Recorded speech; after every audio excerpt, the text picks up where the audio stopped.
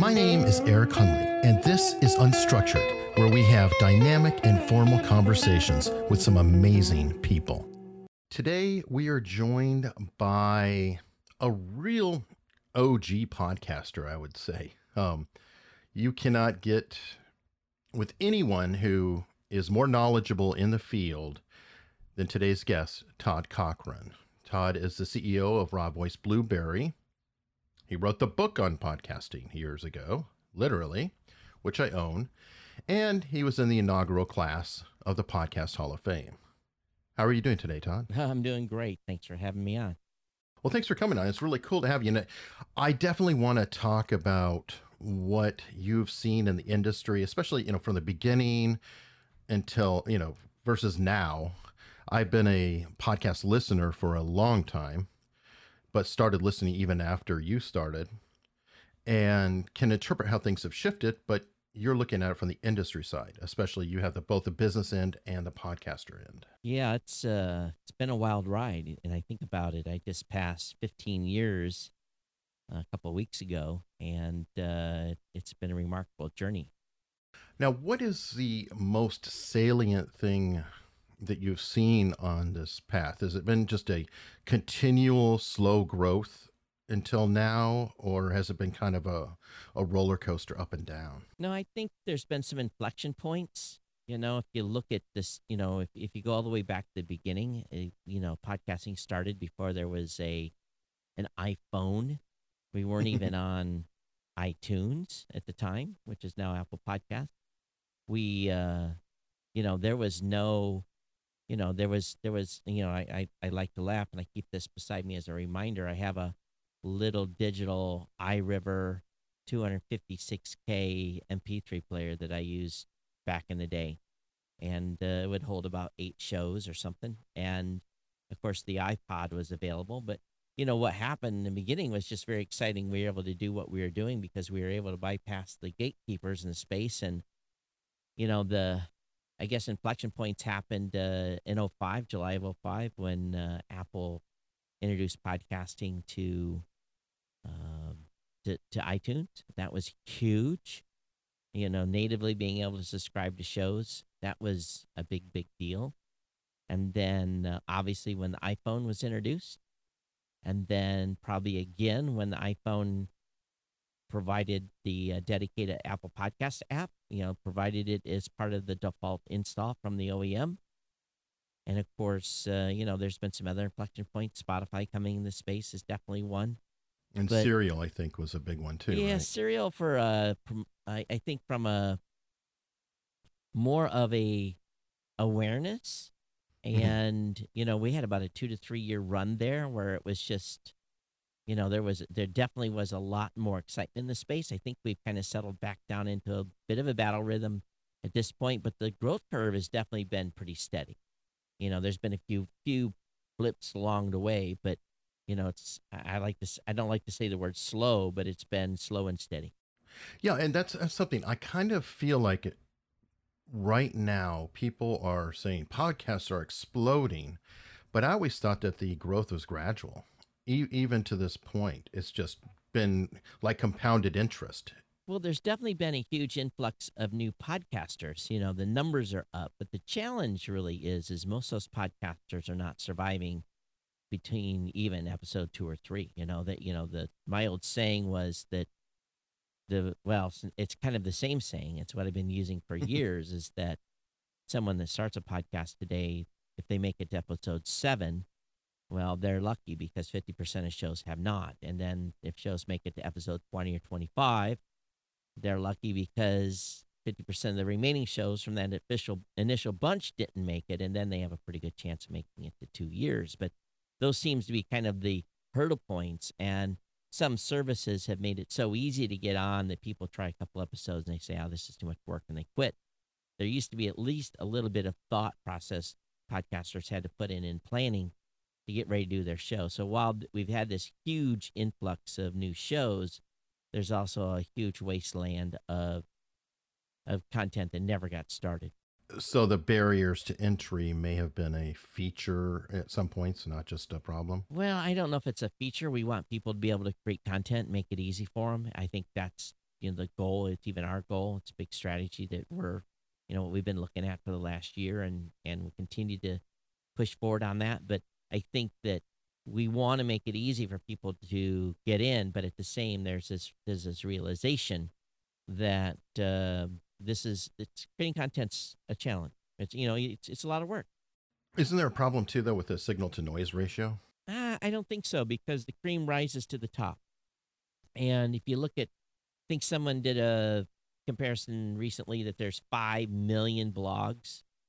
And I think that number's even low compared if you look at WordPress's global domination and basically online websites. I think I heard somewhere around 30 million WordPress websites or something to that effect. But anyway, we're looking at, even though there's 750,000 shows in the Apple Podcast directory, well, there's only a couple 100,000 of them that are active. So if you look Right. if you do a comparison between active blogs and active podcasts, we really haven't even scratched the surface.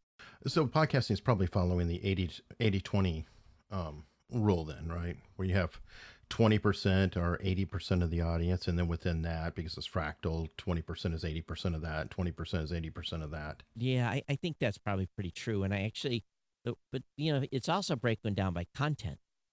65% of podcasters that are out there are doing this for fun. They don't care about making money. They hang out with their friends.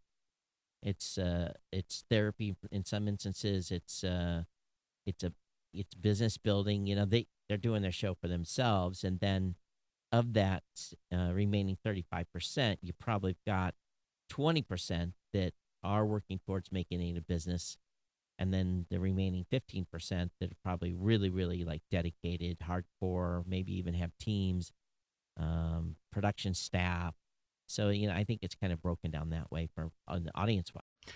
Yeah, on that note, that's something I've discovered, that a lot of the bigger shows, especially as things go along, they really do ultimately need to have some sort of team in some fashion or another in order to really have a big show. Have you seen that? Well, and I think we've seen a lot of big shows come from solo or, a 2-man or 2-woman show, or man woman, doesn't matter. It's basically shows that have a co-host. I don't think that's necessarily the case.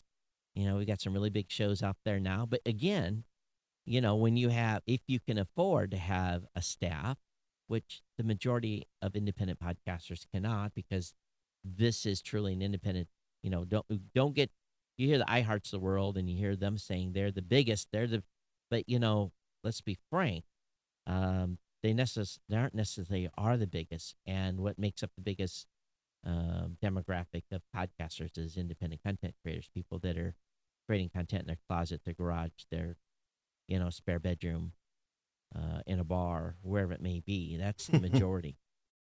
Oh, and that's your bread and butter, Blueberry's business, absolutely. right? Yeah, for sure. But to grow a big show, I think it's the content. You just have to really, the content is key. In the end, that's what it boils down to. Yeah, it's content probably multiplied by time, right? I mean, do you know of many overnight sensations, like of a couple months, or does it usually take some years of plugging at it for them? That once in a while you get someone that breaks out and has an Oprah moment, I guess, for a better word. They get, they come out and their show's hot and they move up very, very quickly. That's pretty rare, though, unless there's some external influence. And then Right. most shows, and depending on where you are in the space, if you are a new content creator, if you're someone that has never spoken about a topic, and worse, I shouldn't say worse. Well, if you are not a subject matter expert, if you're not already, have a standing in this space, you really have to start from bottom and build up and build your authority. So it's a couple-year run if you do everything right. That means, getting out there and doing stuff beyond the podcast. You have to be multifaceted these days to grow a show. Now, your counterpart at Libsyn has released download numbers, I apologize, with a median being anywhere from 130 to 140. Do you see that about the same thing in your service that, if you're above that number, you're above 50% of podcasters out there. Now, our median number is much higher, and there's a reason for that. And I call it the Blueberry Way. Most of the folks that are coming in podcasting with us already have their .com. They have a business. They have a plan. They maybe already have a mailing list. And we find that our shows have significantly larger audiences. So I don't use the Libsyn model for saying it's a median at all. We've never published it, but I will say that based upon, if you think about it, it makes sense. If you have your own website, you have your own business, you have your own brand already, or you are building your own brand and have your own, starting your own site, you're a little more focused on creating this content. And thus, our shows that host with us are the longest. They live the longest in the podcasting space by far, which that again adds to raising that median number to be significantly higher. That said, I think that when you talk about download numbers, and if you think about if you get a 300, 400, 500 people that are downloading your show, is that what that really is? Is with the IB version 2 metric guidelines, we know that that is a human activity. Someone is subscribed or someone has hit play to your show. We know that many people are, it's largely, I would say, pretty close to 1-to-1, because people say, how big my audience is? Well, with the IB stuff, you can be pretty sure you're 1-to-1. And again, it's still measured by the download and reporting, so we don't use that real listener metric, but just common sense shows you. But, if you think where you work today, and let's say your audience is 500 people, or you think about 500 people in an auditorium, that's a lot of people that you're reaching. Sure. So if it's 1,000 or 2,000, it even gets bigger and shows that are 45 and 60 and 100,000. That's talking about reaching stadiums of people. So it's pretty exciting. So when shows are even at 100, I tell them, remember, that's 100 people that are listening to you. True. And I think I heard somewhere that there was a podcaster who never had more than 100 listeners, but every one of those listeners owned a vineyard. Oh, very valuable. So that is definitely a factor too of who the audience is. Right.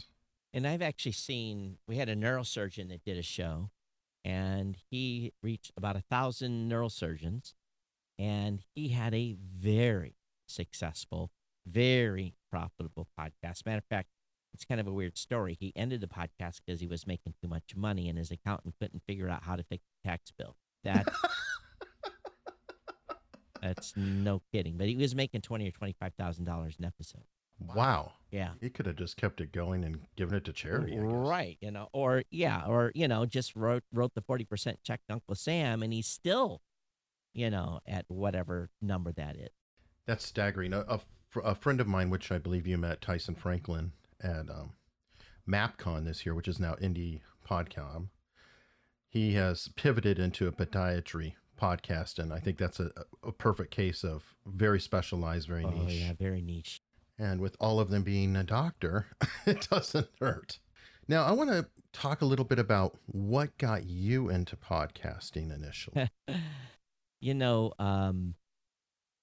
So there's the genesis story is in 2004, I got hurt pretty bad, and I was in active duty military. I had a non-combat related accident, swimming pool accident, that ended up with me basically being laid up. I had a L1 burst compression fracture, grounded for life. It was not a pretty situation at the time. And with the military, when you're broke, they're looking at you, and you got to find a job, or you won't have a job. So I heard about this contract, basically contract enforcement job in Waco, Texas, where basically I was going and making sure that a government contract and the dollars being spent were being done so wisely. And long story short, it was a TAD type of thing. I went there for a temporary time, and I was in Waco, and I'm in a clamshell. And at the time, I was a blogger, and not a really good blogger. I'd been blogging for a couple of years, maybe had 200-300 people that were reading the website on an occasional basis. There's a whole story why I become a blogger as well. But the long story of it or the short story of it is, I was sitting in the hotel room trying to stay cool because Waco, Texas, and late summer is not comfortable. Pleasant. And got the AC on, uber cold, and just hearing this, like, somehow. And to be frank with you, I don't remember how I happened upon it, but I happened upon Daily Source Code and Adam Curry and Dave Weiner, and maybe I was following Dave. Who knows? I don't quite remember how that discovery happened. But after listening to 1 or 2 episodes of their show, I said, "Man, I love to talk. Let me go get a microphone." I went directly across the street to Walmart, picked up a Lab-Tech headset, $14.95, and started my podcast in a hotel room. And that really led then to when I returned home. I told my wife, I said, "Oh, I'm doing this podcast," and she looked at me and she basically put her finger in my chest and said, "You got 2 years to figure out how to make money with this thing," because I'd started a few things in the past. And they end up throw another $100 bill at it, or $1,000 or whatever it was. And but the podcasting space at that time, we made it up as we went. I had as many as, I think, 12 shared hosting accounts, and I had 2 or 3 DreamHost accounts, 2 or 3 Bluehost accounts, 2 or 3 GoDaddy. I mean, I had them spread out all, because I would have to move the show media about every second day because I would burn the bandwidth up. Oh, wow. Yeah. And so I just kept, as the show got bigger, I just had to keep, at $200, $300 a pop. So the money's going out the door, and, so I was spending, it was a lot of money to keep the show online. This was before Libsyn or anybody, see? Those all came later. So in November of 2004, I got an email from Wiley Publishing. They asked me to write the first book on podcasting. I laughed. My response to them was I wasn't really a strong English writer. And my response to them was, "You got to be beeping me." And about 5 minutes later, the email came back, said, "No, we're not beeping you. We'd like you to write a book. And why don't you look us up and see who?" I had no idea who they were at the time. And I looked up Wiley. I said, "Oh, they're kind of big." So signed a contract, and then March of 2005, the book was released, did 45,000 copies, made a whole bunch of bestseller lists because no tech books sell 45,000 copies. And No, that's phenomenal. yeah, and I actually got, as a matter of fact, I think I got an advance. And so usually when you get advance, you have to sell a lot of books before you get royalties because you have to make all that money up. But I actually got royalty checks, and I think my last royalty check was 67 cents. But I probably did 15 grand on that book deal. So, No, that's phenomenal. It's I think 10,000 or better puts you in the top 5% of all of publishing. So it was just the right place at the right time.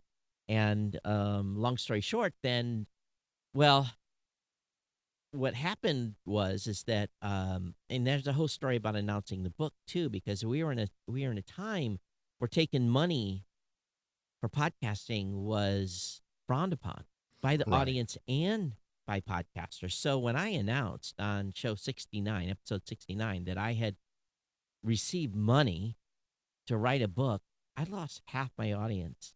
Half. How dare you? Yeah, how dare I? And I'm serious. So then I figured, what do I have to lose? When GoDaddy came calling in June of 2005, I said, "Okay, I've already lost half the audience. It was against me for making money." So I took GoDaddy as a sponsor, and that kind of led into how Blueberry got started. I hate to divert for a second, but Sure. I kind of feel like there's still a strain of that in the podcasting world, where you have kind of OG and the new generation where, people are very upset about how things are done, or we don't do it that way. We've never done it that way. Have you noticed that, to where people aren't always receptive to new ideas? Well, I think that for me, I'm you have to, if you get into a rut and don't listen, and you're going to get left behind. Things change on a daily basis in this space. So I've got my ears pretty close to the grindstone, but I know that there's some fundamental things that work to build audiences. So when in every there's no rules in podcasting. That's the best thing. But I think that anyone that isn't open to listening to new ideas about how to build a show, how to monetize, or if you don't want to monetize, it's none of anyone's business. It's your show. You do what you want to do. So I don't know if I hear that, but I do hear sometimes people kind of running home to mama. But at the same point, I do think that there are some fundamental things that we've seen that still today fundamentally allow people to grow shows faster than others. True. What do you think of some of the new entrants? Like one, I've noticed there's a glut of podcast players. And personally, I think most of them are all doing the same basic thing, maybe with different features. One of them that stands out to me as truly, I think, being not a game changer, but I think a very interesting idea is Bullhorn. Oh, I'm not sure if you're yeah, I familiar know with the that. Bullhorn team. Yeah, I haven't I seen do their like player, that. but I've seen their service. Okay, I do think that they have something interesting in the fact that you can use your cell phone minutes to listen to podcasts instead of bandwidth. And because I'm exposed to people in rural areas, Yep.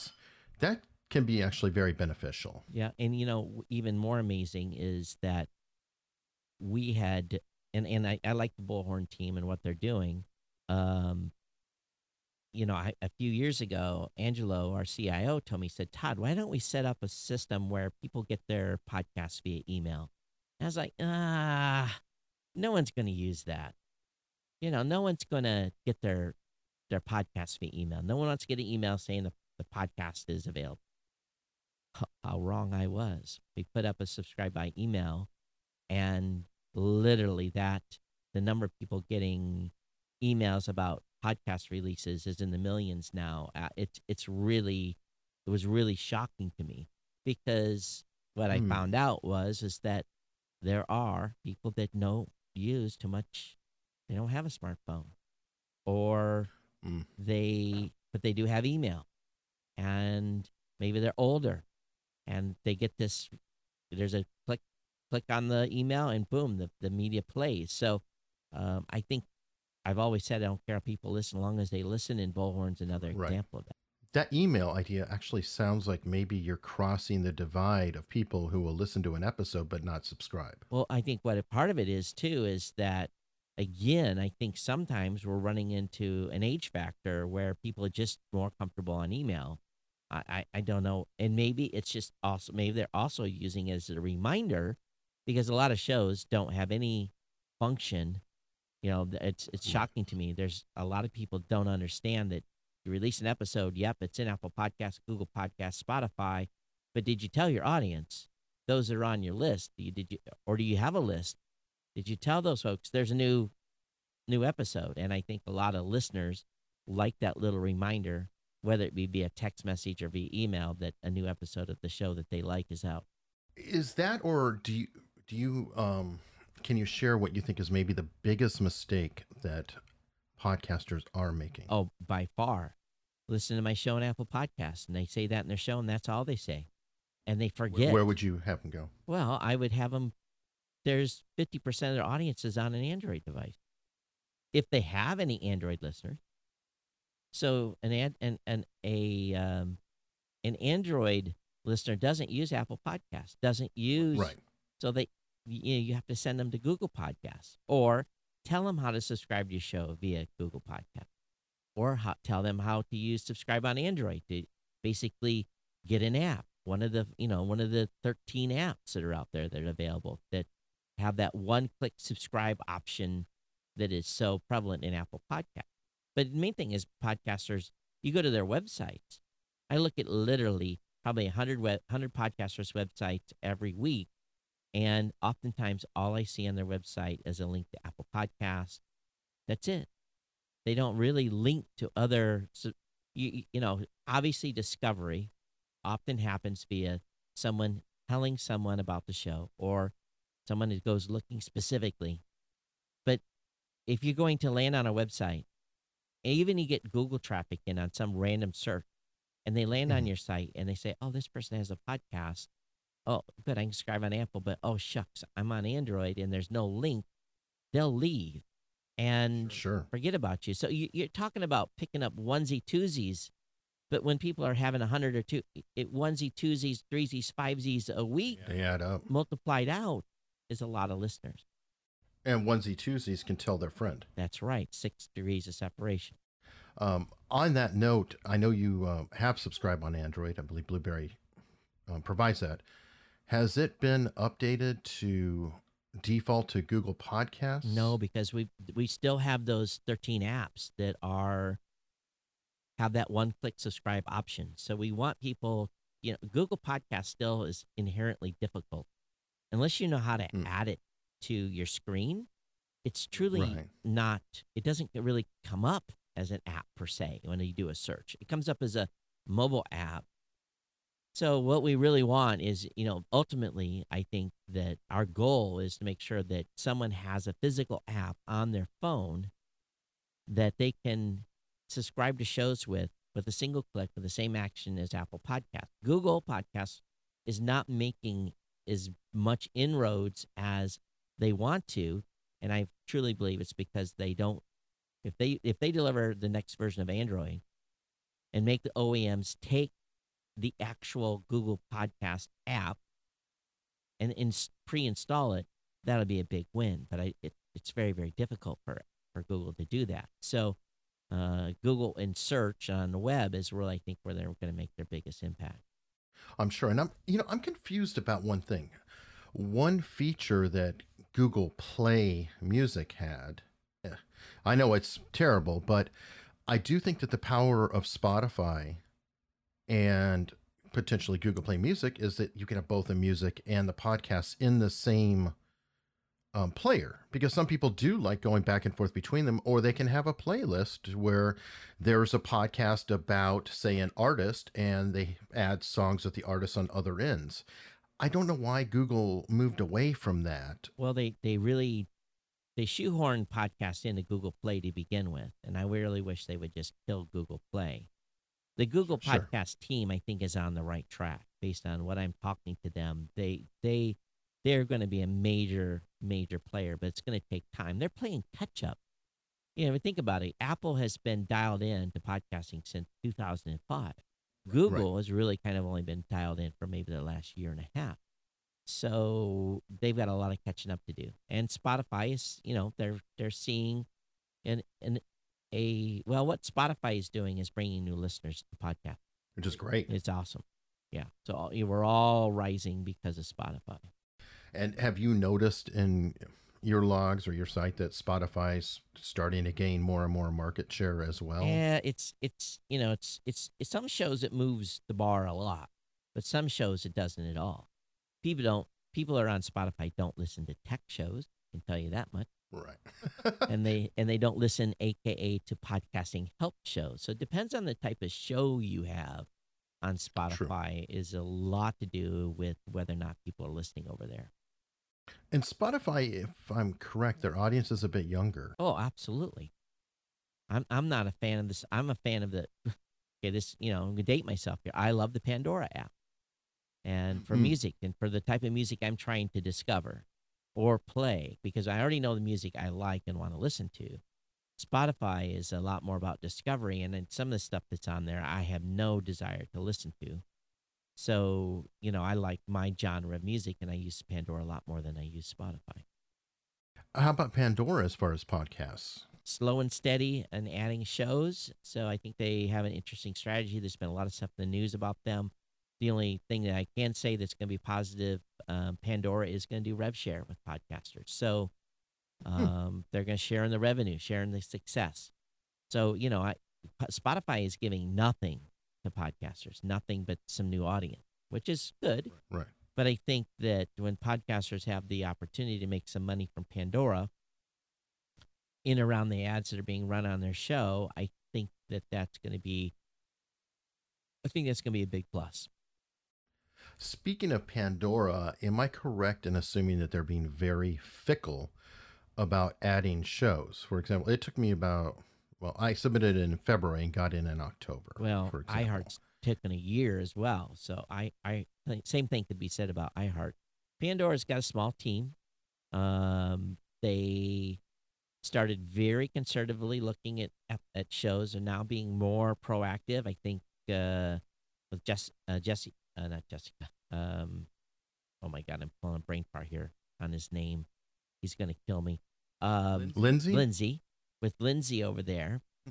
My God, sorry, Lindsay. With Lindsay over there, I think they're being more proactive and adding a lot more shows. So, but they're growing. It's not as growing as fast as I think a lot of people wish it would. I didn't know if that was deliberate, if they were kind of going more with the hand-built directory method versus, shall we say, other services that might have a few 100,000 dead podcasts. Well, they're definitely making sure they're checking every show that gets added. I know that for sure. And I think you had to have 50 episodes or something, some number. I don't know if they have a minimum episode number or not. I didn't hear that. Okay. I'm very interested in the different models. Is there any other model or anything going on that you have seen that you find to be exciting or forward thinking? Well, you look at HBO. They just announced HBO Max will have podcasts in it in the spring, and I'm thinking maybe today during the new media show, Rob Greenlee may have some insight to that because he's been hinting he's been under NDA, and I just don't know if it's the HBO Max NDA he's been under or not. But I think that we'll see what HBO does. Maybe that's similar to what Apple's doing. I kind of feel like Apple may be funding podcasts that can be related to Apple TV Plus. That I don't have an answer on. I don't know. I would suspect maybe that they would. But if you think about HBO and their play there, if they're going to be doing a bunch of unique shows after, basically how you would watch a HBO series and then they would have the 2 minutes after. If they have a podcast that goes after the show or before the show that maybe goes off in different directions and can use the talent, those will be major hit success. Yeah, they had Game of Thrones behind the scene show, literally. And I know they have Bill Simmons, had Bill Simmons, who's no slouch in the podcasting world. I'm just curious on what exactly you see or you think is going on. I feel like there's some tectonic shifts that are about to happen. I don't know. We'll see. I think that what we have is a situation where the corporate folks have woken up and understand that there's a lot of value in podcasting. So I think they're going to be jumping in more and more. So, is it a bad thing? No, I think all boats will rise. I think we'll all be doing well together. Awesome. Now let's jump back to your company and Blubrry. And how did that all get started? Well, that GoDaddy call came in June of 2005, and I did very well. I think I had 367 new customers to GoDaddy in the short period of time for the first month, and they wanted to renew. And there's a whole story about that renewal process. But in the end, when we got done to the end of that conversation on that renewal, Chris Redlinger, who was my GoDaddy rep at the time, she said to me, "Todd, do you know any other podcasts that would like to advertise GoDaddy?" And I said, "Yes, I do." And I thought about that a little bit. I said, "I can't do this alone." I started to do it alone, but then I just really realized I need some help. So I basically, on my podcast, I said, I'm looking for someone with an MBA, someone with a graphic artist, someone that's a programmer, and someone that's a lawyer. And if you're one of those four, I give it, have a call in 9 days. And from that phone call, I found 3 of the 4 people that I was looking for. And then the 4th person came was a friend of the graphics designer. And we formed a corporation literally over the phone and launched, the main company's called Raw Voice. The parent company's Raw Voice. We launched that company. And then we didn't actually see each other face to face for 6 months. We were profitable in month 1. So yeah, it was an interesting way to start a company. Definitely learned a lot. And so now 4 of the original 5 board members we have 5 board members, but 4 of the team are the original ones from the call. And we removed someone and added someone later. So it's been a fun ride with that. And then we built out we've thrown products at the wall and they either worked or they didn't. And So that's kind of how things got started. Now, how does that break down then? Is Blueberry a company or a product? Blueberry is a product of Raw Voice. Yeah. So Raw Voice, if you get a check from us or you pay us, it goes to Raw Voice, and Blueberry is a property. I like to call it a property brand. It is what most people know us by. Most people don't know Raw Voice. Okay, so it is like Google is to Alphabet. Yeah. Yeah. And we are Raw Voice is Alphabet. Okay, what other products are there besides Blueberry? Well, we have podcastmirror.com, castfeedvalidator.com. We have a whole host of other little properties that we have that go to help support podcasters. So subscribe on Android.com is one of those. Subscribe on email.com is one of those. These are all little services that we provide mostly for free for podcasters to be able to help promote their show, make things easier. Podcast Mirror's example is essentially a feed burner replacement. So a lot of little tools and services we have out there. Okay, and that helps feed people into Blueberry into itself. The ecosystem, yep. And of course, PowerPress, our plugin, which is powers about 80,000 podcasters that are using WordPress websites. Okay, so is the majority of your hosts using PowerPress plugin, or are they actually hosting with you directly? So it's interesting. So when we launched PowerPress, we weren't even in the hosting business yet. And we released PowerPress because PodPress was a plugin that was out there, had been abandoned. So we stepped up and created we basically created PowerPress, released it. It immediately became very popular. So we made it so anyone could use it with any host. So you don't even have to host with us to use PowerPress. Probably a mistake in the beginning, but it's just, one of those things that we did. And so the app runs by itself. If we go out of business tomorrow, PowerPress will still continue to work. But our business is really broken down into technically 3 categories. It's hosting. So hosting can include enterprise customers. So, we run the gamut from the very smallest shows to the very, very, very biggest shows. And then our stats product, which again even has a free offering.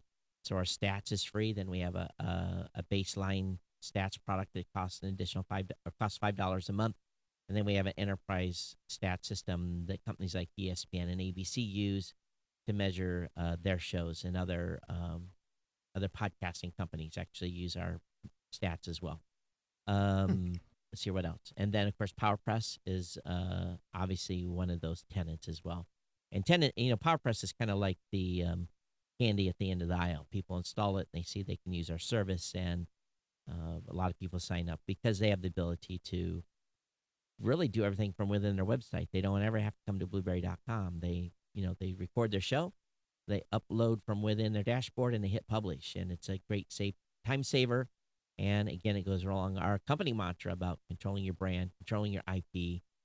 And we're really big on that. We're really big on podcasters controlling their stack. Now, we do have a segment of podcasters that are using our blueberry.com publisher system. And it may be because they were on a different platform.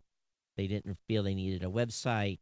And we do offer free WordPress sites to every hosting customer. So that's an option.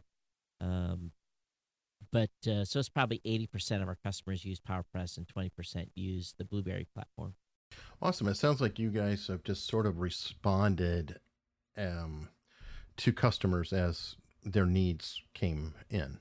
Sometimes we respond too much because, we're going through right now and reworking PowerPress. We've spent a number of months with a UI expert, and PowerPress is getting a complete facelift from top to bottom because it's a pretty powerful plugin. It will do everything from channels, categories, taxonomies.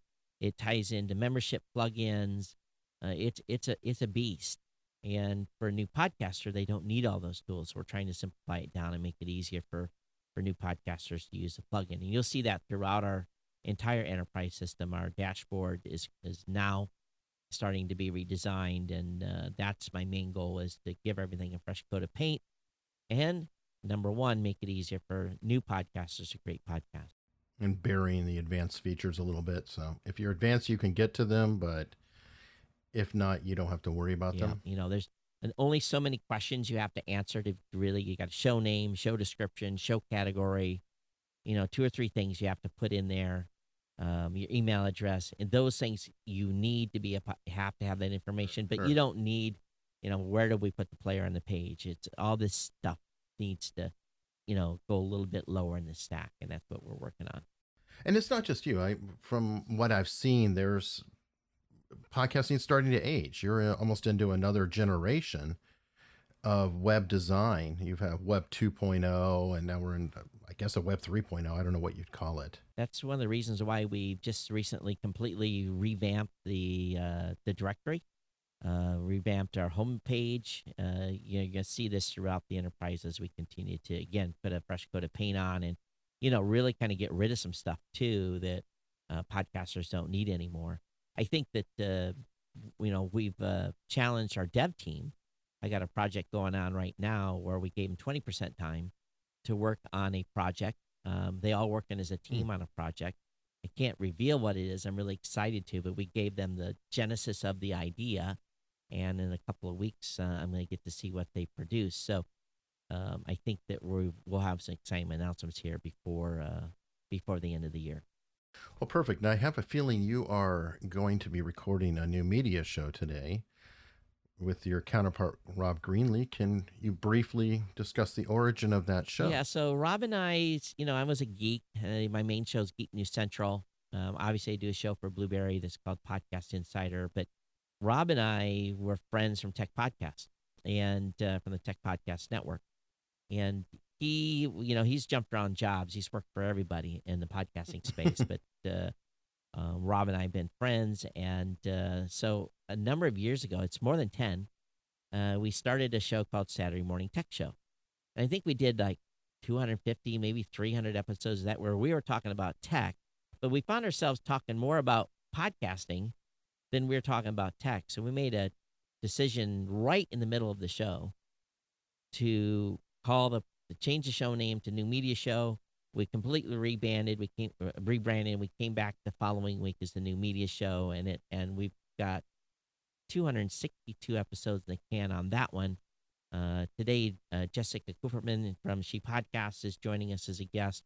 But I tell people the New Media Show at newmediashow.com is really a place where podcasters can get a PhD in podcasting if they listen. Now, we were joking last week that we should launch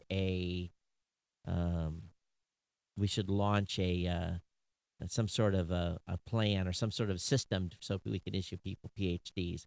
They wouldn't be real, but at least it would be fun to do that. I've got an idea for you. You were in the military. You should get coins made. Yeah, we thought about that, but we've got something better. We've got stickers now. So I've got stickers for the show.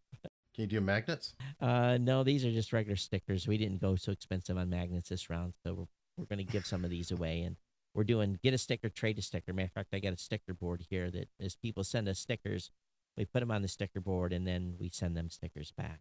Cool. I know stickers are huge for some, but I'm one of those who will not sully my MacBook. It's too pretty of a device. You know what you do? You buy, for mine, I bought one of those covers, one of those plastic snap covers, and then I sully the snap cover, and when I get tired of it, I buy a new snap cover and start over again. That way you never have to put a sticker on your Mac. How much weight is that? Nothing. It's just a little plastic cover.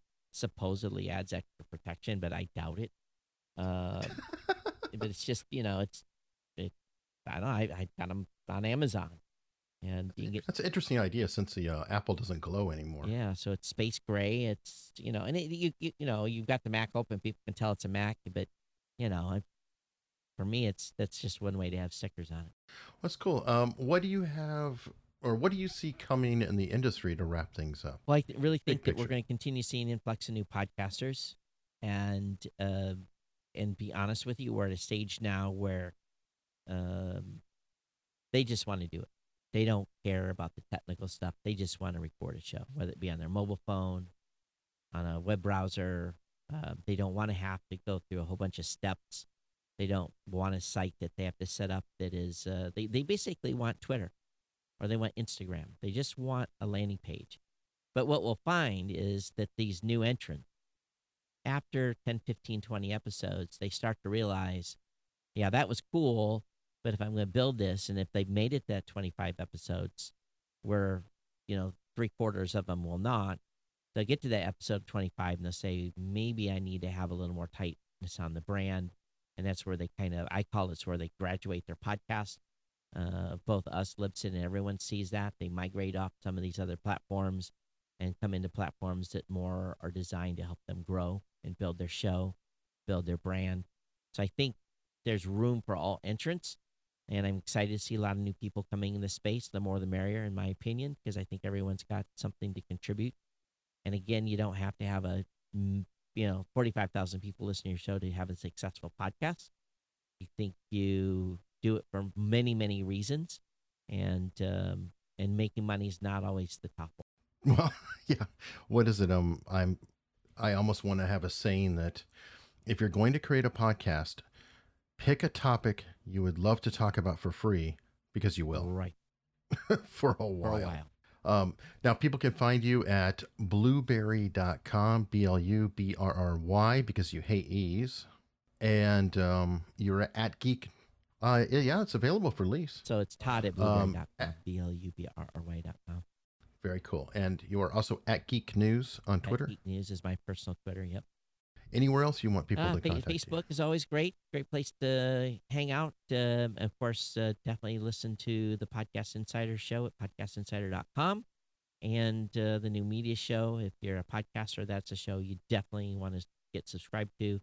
We do that live every Saturday at noon, and then we Eastern time, and then we turn that into a podcast and put it out in Saturday or Sunday morning.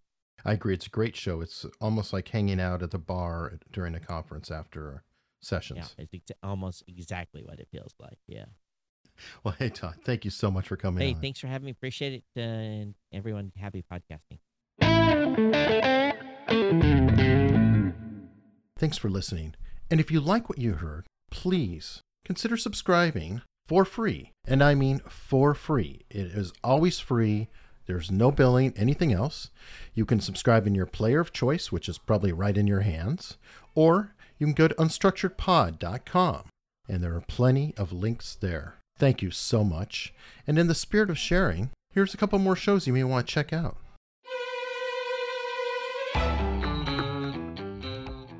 Hi, I'm Tyson Franklin, the host of It's No Secret with Dr. T, which is a small business and marketing podcast. Each week, I interview business leaders who openly share the secrets to the massive success. It's No Secret with Dr. T will educate, entertain, and inspire you. Check it out. You'll find it wherever you listen to podcasts, or you can go to my website, tysonfranklin.com. I did not grow up with very much money. Money's energy. Money is something that really scares me. You had about 60 grand in debt. Money isn't the answer. Somebody should just give me a lot of money. My dream was to be the WWE wrestler, but you realize that your dreams change over the years. Money is a tool. It's a key to a gate. And at the other side of the gate is the things that you really want to do with your life. It's the things that matter most to you. It's pursuing those values that make you ultimately happy. Listen to Inspired Money at inspiredmoney.fm.